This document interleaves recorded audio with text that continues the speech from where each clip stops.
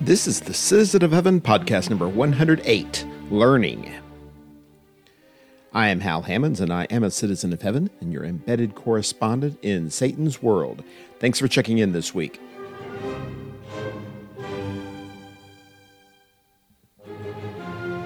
Every day is a learning experience, or at least it should be. When we position ourselves to learn, we grow. When we don't, we stagnate. And when the subject is our walk with Christ, that can be tragic.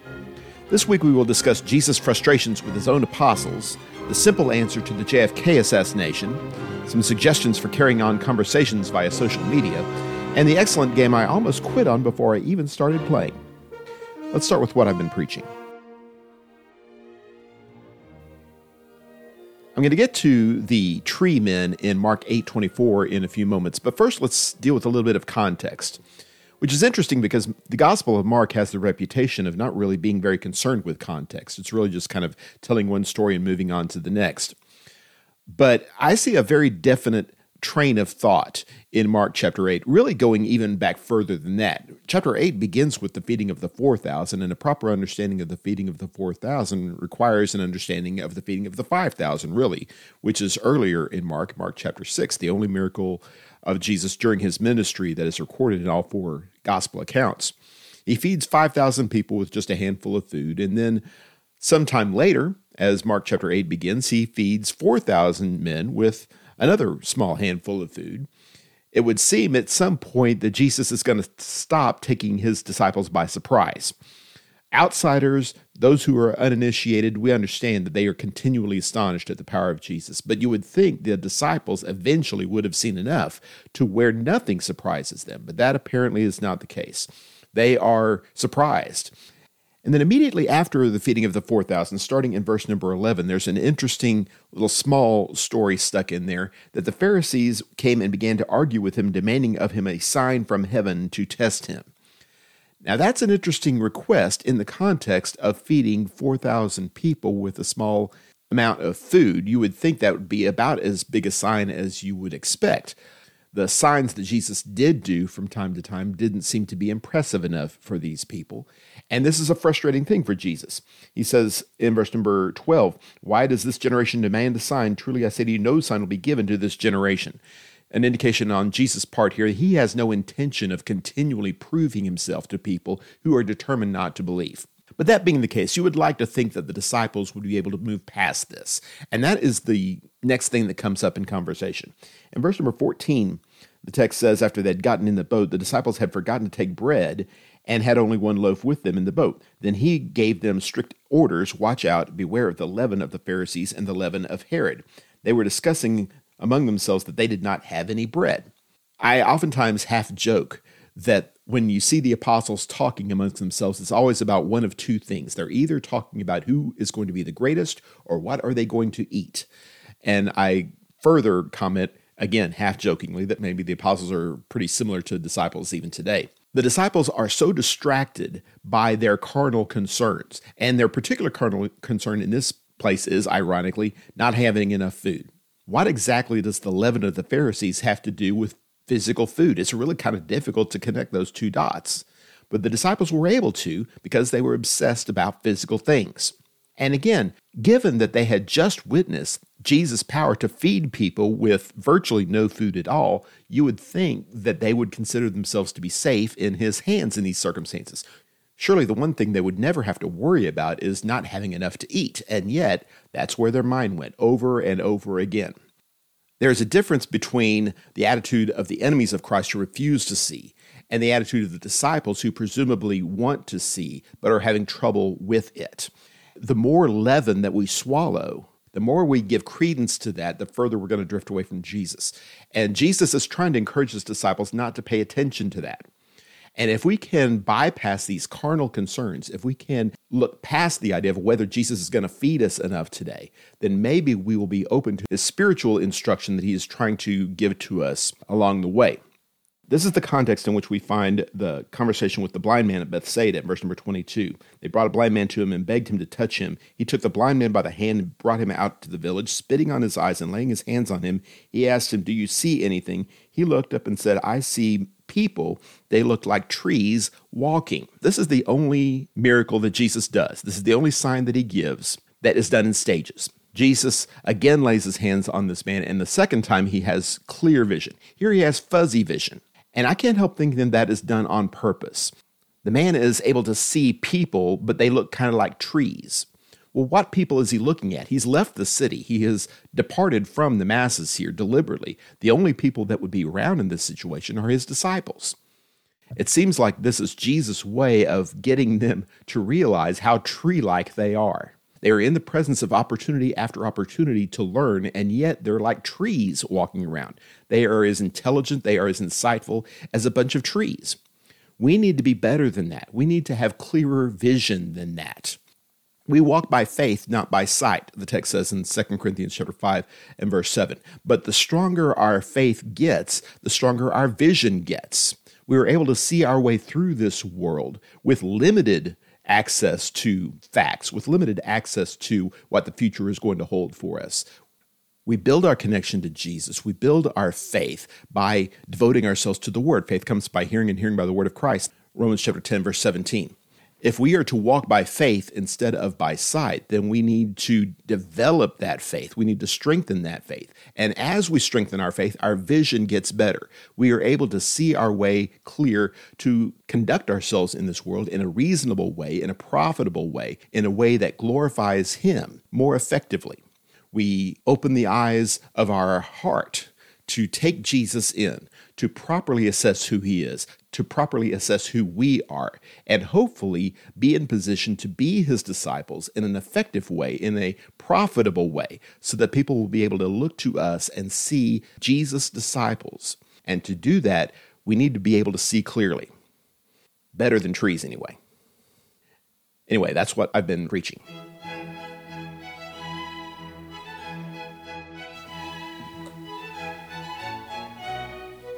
This is what I've been reading. In his best-selling book, Case Closed, Gerald Posner makes a compelling and, I believe, a definitive case that President John F. Kennedy was killed in the streets of Dallas, Texas on November 22nd, 1963, as a result of 3 bullets being fired out of a Mannlicher Carcano rifle from the 6th floor of the Texas School Book Depository by Lee Harvey Oswald. It is ironic, as Posner points out, that the official position has become not only the minority position, but the controversial position with regard to this. Virtually everybody these days has their own idea of what conspiracy was behind the assassination, whether it was the Cubans or the CIA or President Johnson or the mafia, whoever it is. There's got to be some other explanation than the most anti-communist president we had ever had in the White House was killed by a communist. And so we have gone on all kinds of wild goose chases and speculations and whatnot. And there's no question, Posner points this out also, that the investigation was botched. There were problems with gathering testimony, preserving testimony, people covering for themselves in the FBI and the Warren Commission and all that. There was really very little doubt that the investigation was largely set up to accomplish the end that it did accomplish. That being said, it doesn't mean it's not the truth. And he makes the case that it absolutely was the truth. I would encourage you to read the book if you are interested in Kennedy assassination mythology and such, and come to your own conclusions. It's more than half a century in the past now. It really doesn't make any difference. But I bring it up in this context because there is a very strong tendency among people in general, especially people who get emotionally involved, people who get charged up, to see what they want to see, to refuse to learn a better way, a more accurate way, because they are so caught up in what they already believe. Conspiracy theorists tend to see conspiracies. That doesn't mean they're not there, but it also doesn't mean that they are there. And sometimes what we need to do is examine things more closely. Naaman is a great example of this. In 2 Kings chapter 5 and verse number 11, all preachers have their Behold I Thought sermon, probably. I certainly have mine. Naaman has this idea of what the prophet is going to do because he's dealt with prophets in the past. He's dealt with priests in the past. He wants to be healed of his leprosy, and he imagines that the prophet's going to come out and do this great thing and wave his hand over the leprous spot, and he was going to be healed. And instead, he sends a servant out. He won't even dignify him with a personal visit, sends a servant out to tell him to go dip 7 times in the Jordan River. I could have stayed home and dipped in a river. Why in the world would I do something like that? And his servant talks a little bit of sense into him and says, why wouldn't you do something like that? If it's really that easy, why not go ahead and do what the prophet said? Maybe the truth is simpler than you realize. And such is the case with so many things. If we can get past our preconceptions with regard to biblical doctrine, with regard to morality, with regard to marriage, or whatever the issue happens to be, if we believe that the Bible is accurate, if we believe that the Bible is telling us God's truth, then we are capable of filtering out all of our preconceived notions and simply listening to what God has to say on this subject or any subject and finding the truth and coming to a belief in the truth. The problem is, of course, we have a great deal of difficulty separating ourselves from our past, from our preconceived notions, from the other agendas that we have in this life. We all have other things that we're trying to accomplish. We're trying to build a career. We're trying to have fun. We're trying to find somebody to marry or whatever it happens to be. We all have these plans that don't seem on the surface, perhaps, to have anything to do with our walk with Christ. And so we pursue our plans and we pursue Christ. And then we find out one day that they do intersect, that there is a problem, and we have a choice to make. Are we going to be able to do the things of God when it becomes challenging to do so? John points out this dilemma with some of the contemporaries of Jesus. In John chapter 12, verse 42 and 43, the text says that many of those ones there were willing to believe in him, but because of the Pharisees, they did not confess him so that they would not be banned from the synagogue, for they loved human praise more than praise from God. I like human praise as much as the next person. There's no question that that is a goal. Exactly how noble it is depends on the context, probably. But it's not necessarily a problem. It becomes a problem when it interferes with more important things, with actually important things. And surely the praise of God is the most important thing of all. Would we rather listen to God's praise or would we rather listen to man's praise? That's the question. It can come to a point in our dealings with human teachers where we are confronted with lies, and they may be very effective. The text talks in 2 Thessalonians chapter 2, verses 9 through 12, that there are going to be some who are going to buy into the teachings of this Antichrist, this one who is saying these loud and boisterous things. He's going to be very convincing. They're going to listen to a lie, and they're going to believe the lie. You have the opportunity to listen to that if you want to. God is not giving you his gospel in a vacuum. There are going to be competing gospels. Not all of them are going to be the power of God unto salvation to everyone who believes. That's only the gospel that we find in the New Testament. But you can believe another gospel and believe that it's just as good. There are certainly going to be many, many people who are trying to tell you that. Some of them resemble the true gospel. Some of them do not. Either way, you'll have your options. You'll be able to listen to lie if you want to. But if you truly seek the truth, if you truly value what God has to say on this subject, you'll be able to find that.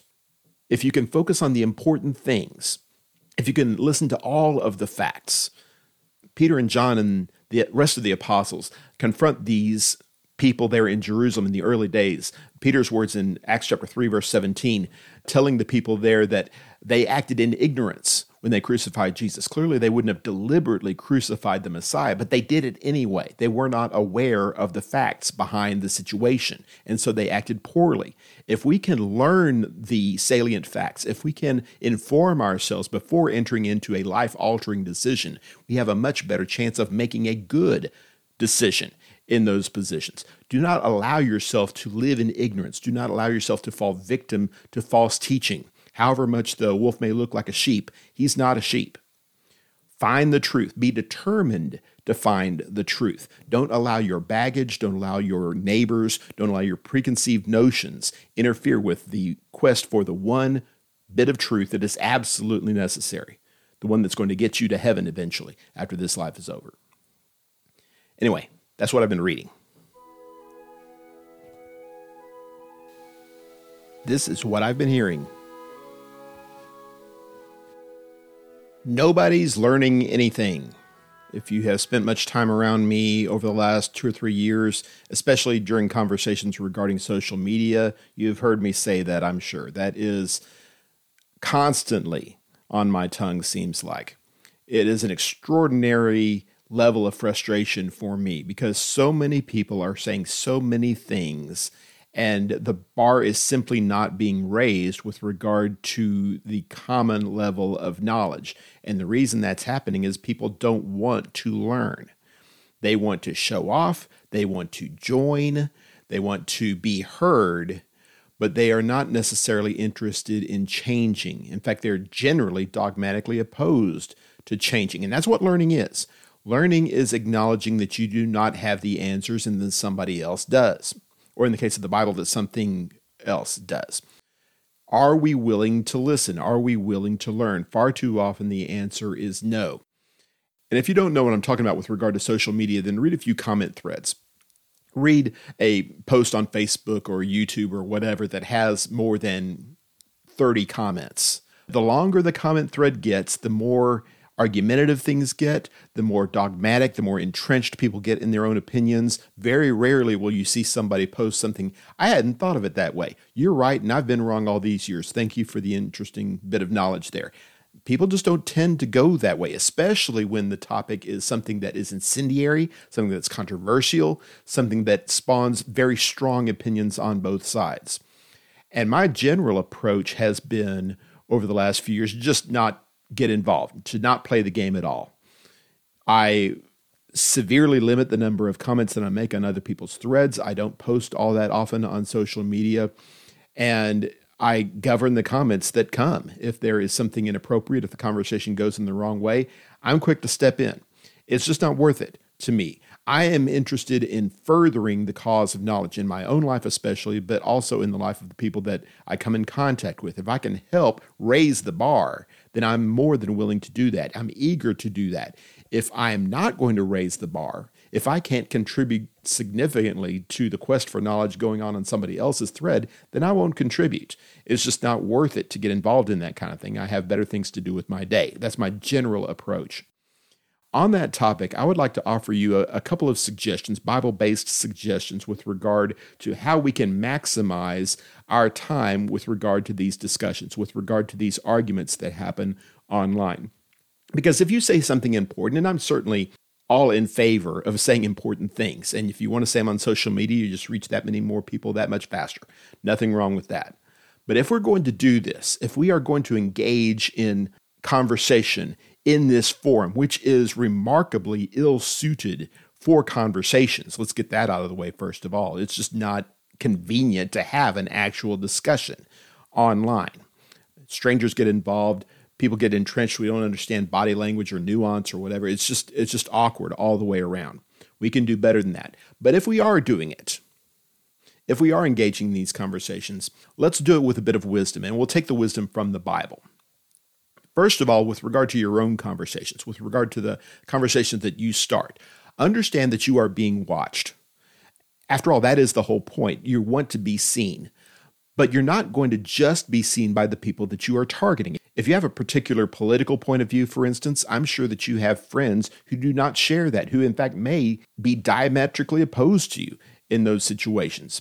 If your joke is not going to be considered funny by people who disagree with you, you should expect a negative pushback from that. That doesn't necessarily mean you don't make the joke, but realize what you're getting yourself into. Realize the impact that's going to have on your friends and neighbors. And if ultimately our goal is to win souls to Christ, surely alienating them deliberately over a matter regarding silly things, irrelevant things, carnal things, that's not a good expenditure of our influence.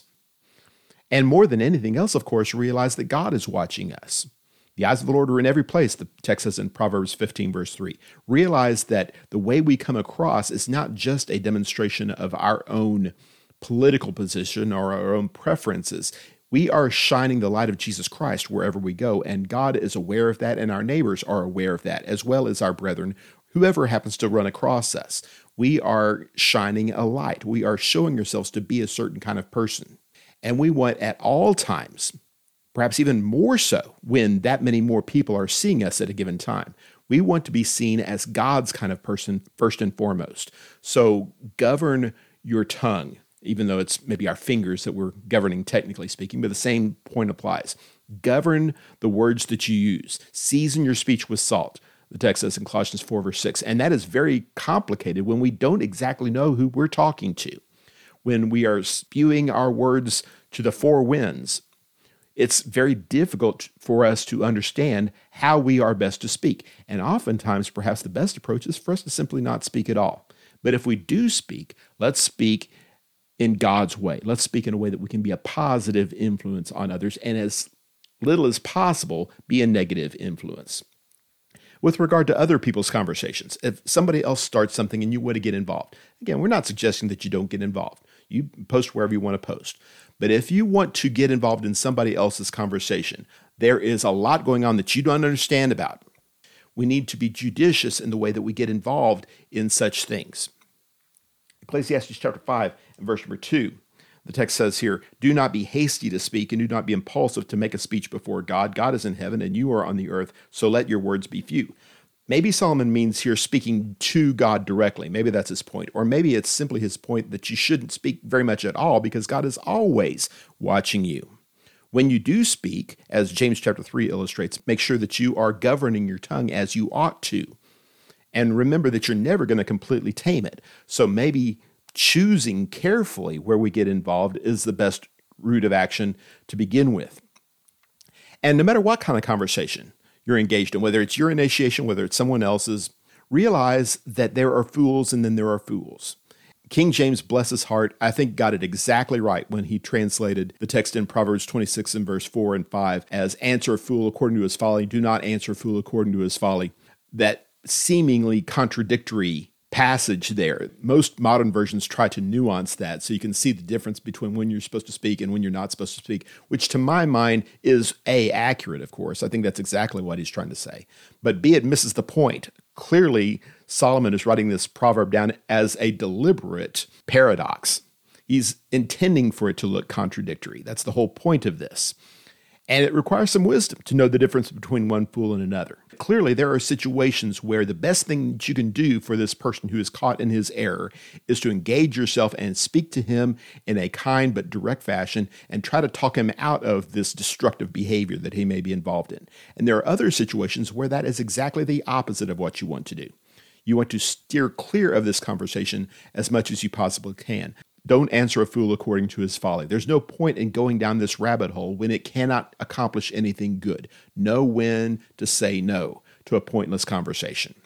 Social media has a lot of positive things going for it, no doubt about that. But let's focus on the positive things and not dive head first into the negative things.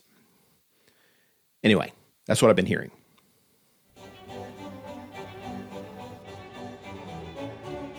This is what I've been playing. Prague Caput Regni is the name of a board game that we have in our house. It is also the town motto of the city of Prague, which is now the capital of the Czech Republic. It is Latin for Prague, the capital of the kingdom, which doesn't strike me as an especially inspiring town motto, but whatever, they didn't ask me. In Prague Caput Regni, you're rebuilding the city. You build walls, you build buildings. You can go down the road to the Vltava River and build the Charles Bridge or rebuild the Charles Bridge. And you have to have eggs to build the bridge. That was kind of interesting. I'm not quite sure what I'm going to do with that bit of knowledge, but apparently eggs were a very important ingredient in putting the bridge across the river. Okay, that's fine, I suppose. But we're not talking about learning civil engineering or Eastern European history here. The way we learn games typically in the Hammond's house is this. We get the game, we do a lot of research ahead of time, and I have a general knowledge of how the game works. And Tracy, my wife, and the one who teaches games, she holds up in a corner with the rules, and she studies the rules. And then she takes us through the game. That's the way that typically it works. Now, I had been looking forward to playing this game for months. This game became unavailable in large measure because of COVID-19 and Chinese factories and closed down game shops and blah, blah, blah. It was 2020. What are you going to do? As a result, instead of getting this around my birthday, I got it at Christmas. And after the new year, we came back and we're going to play the game. And for whatever reason, we weren't able to get it to the table. And this drags on and on and on. And finally, my wife, bless her heart, starts feeling guilty about this. And we really need to play this game. This is Hal's game. He's been looking forward to this. And she wasn't in the mood. She wasn't physically up to it, really. She was suffering from a migraine that day. And it was just going very poorly on her end. It wasn't her fault. It was just going poorly. And I knew enough about the game to insert a question here or there, which was really distracting from the process. And it got to be just a situation where I was not sure at all how this game was going to work. And it's a relatively complicated game. And it's by no means the most complicated game that we own. But for the first time in a very long time, I'm sitting over a game. I am taking the pieces out of the box.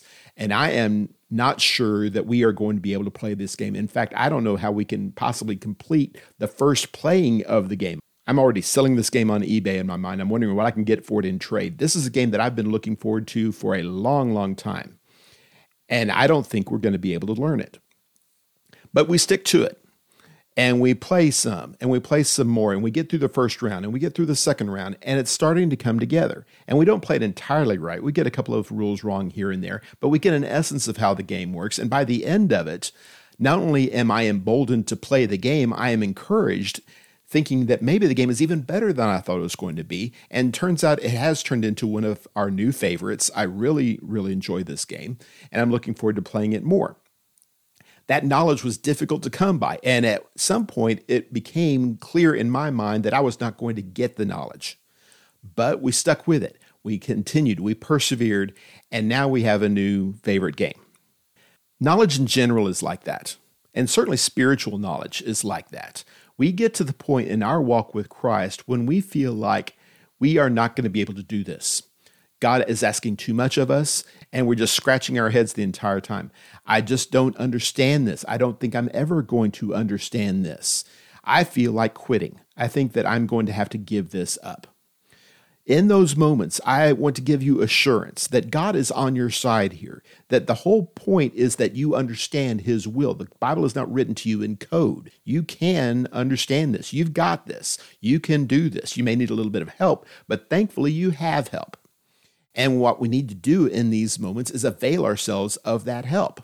I love the text in Titus chapter 2, verses 2 through 4, where the older men are supposed to teach the younger men, the older women are supposed to teach the younger women about practical ways to live your life, about practical ways to serve God, about maybe specific ways that men work or that women work, how older people work, how younger people work, building a relationship, a series of relationships with your brothers and sisters in Christ. This is a ready resource of wisdom, of knowledge, of experience that you can tap into at any time.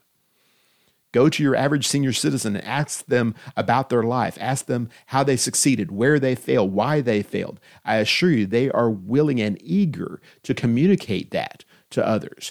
We want to pass that knowledge down because we want things to be easier on the next generation than they were for us. I would like to think that's true in a general sense, but that's certainly true with regard to the people of God. Realize also that there are ample allies that are fighting alongside of you. This is not a passive process. You're not in this alone. There are people who are working with you in this effort. Ecclesiastes chapter 4, verses 9 and following talks about how two are better than one. They have a better reward for their labor. The threefold strand is not easily broken. That fellowship that we have, which is true in a general sense, it's good to have friends, it's good to have support, it's good to be married, things of that nature. But especially with regard to spiritual things, if you realize that you're not in this alone, if you have brothers and sisters in Christ at the ready, if you're in position to avail yourself, and we all are, of the fellow soldiers we have in this fight, then by all means do that. Use the support that is available to you, that was made available to you by God through the church, through the body of Christ. God is going to empower you to succeed in these areas. Don't lose sight of that basic concept. I love the passage in Philippians 1 and verse 4. Finding a favorite passage in Philippians is tough, but it's tough to beat verse 4. He who began a good work in you will continue it until the day of Christ. This gospel that had taken root and with considerable fruit in the city of Philippi, in the church that was there, God was not done with them. He was going to continue to allow them to mature and to grow. The more they live, the more they work, the more the Spirit is able to affect their lives and hone their behavior and hone their thought process so they can be more and more like their Savior, Jesus Christ, like our Savior, Jesus Christ. This is what being living sacrifice is all about. Romans 12, verses 1 and 2. Not being conformed to this world, but being transformed by the renewing of our minds. God is not done with that yet. He is still working on us. And as we continue to participate in the gospel, we continue to have him work on us, and we get better and better at what we're trying to be. Now, we need to understand James chapter 1, especially verse number 5 through 7, emphasizes that if we want this wisdom, we need to ask for it. But the flip side is also true. If we ask for it, we will receive it. And what a tremendous blessing that is to know that the difficulties that we encounter on an ongoing basis, how to practically live our lives as Christians in a sinful world, God is there with us. God is helping us. God is giving us aid if we are open to it. Don't give up your quest for learning just because it seems like it's difficult or it seems like you have gotten far enough or what you have is better than somebody else. Don't quit on yourself. Allow God to continue his work in you so that you can be what God wants you to be, a better and better reflection of Jesus Christ, your Lord and Savior. Anyway, that's what I've been playing. You have been listening to the Citizen of Heaven podcast. Thank you for your support. If you like what you've heard, please subscribe through your favorite podcast platform and or on YouTube. Comments, corrections, and suggestions are always welcome. Please feel free to follow me through Facebook, MeWe, Parler, or Instagram, or check out my webpage, www.halhammonds.com. Until next time, be strong and courageous, fight the good fight of faith, and do all things in the name of the Lord Jesus. This is Hal Hammonds, the Citizen of Heaven, signing off.